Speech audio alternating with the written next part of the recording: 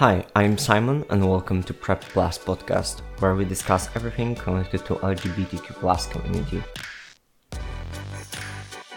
Recently I've posted my Animal Crossing character on a subreddit, and I had a really interesting conversation with a person who told me that this game made them realize that they were actually trans. Nowadays, many games have really complex character creators, where we can create our player however we want to. In a world when we have many boundaries all the time, we are sometimes scared to experiment. In-game character creators drop these limitations and let us think of ourselves however we want to. For some, they are really important moments because they make us realize what we truly want to look like and who we want to be. In a world without any boundaries and without people who can judge you, we can truly create us however we want to.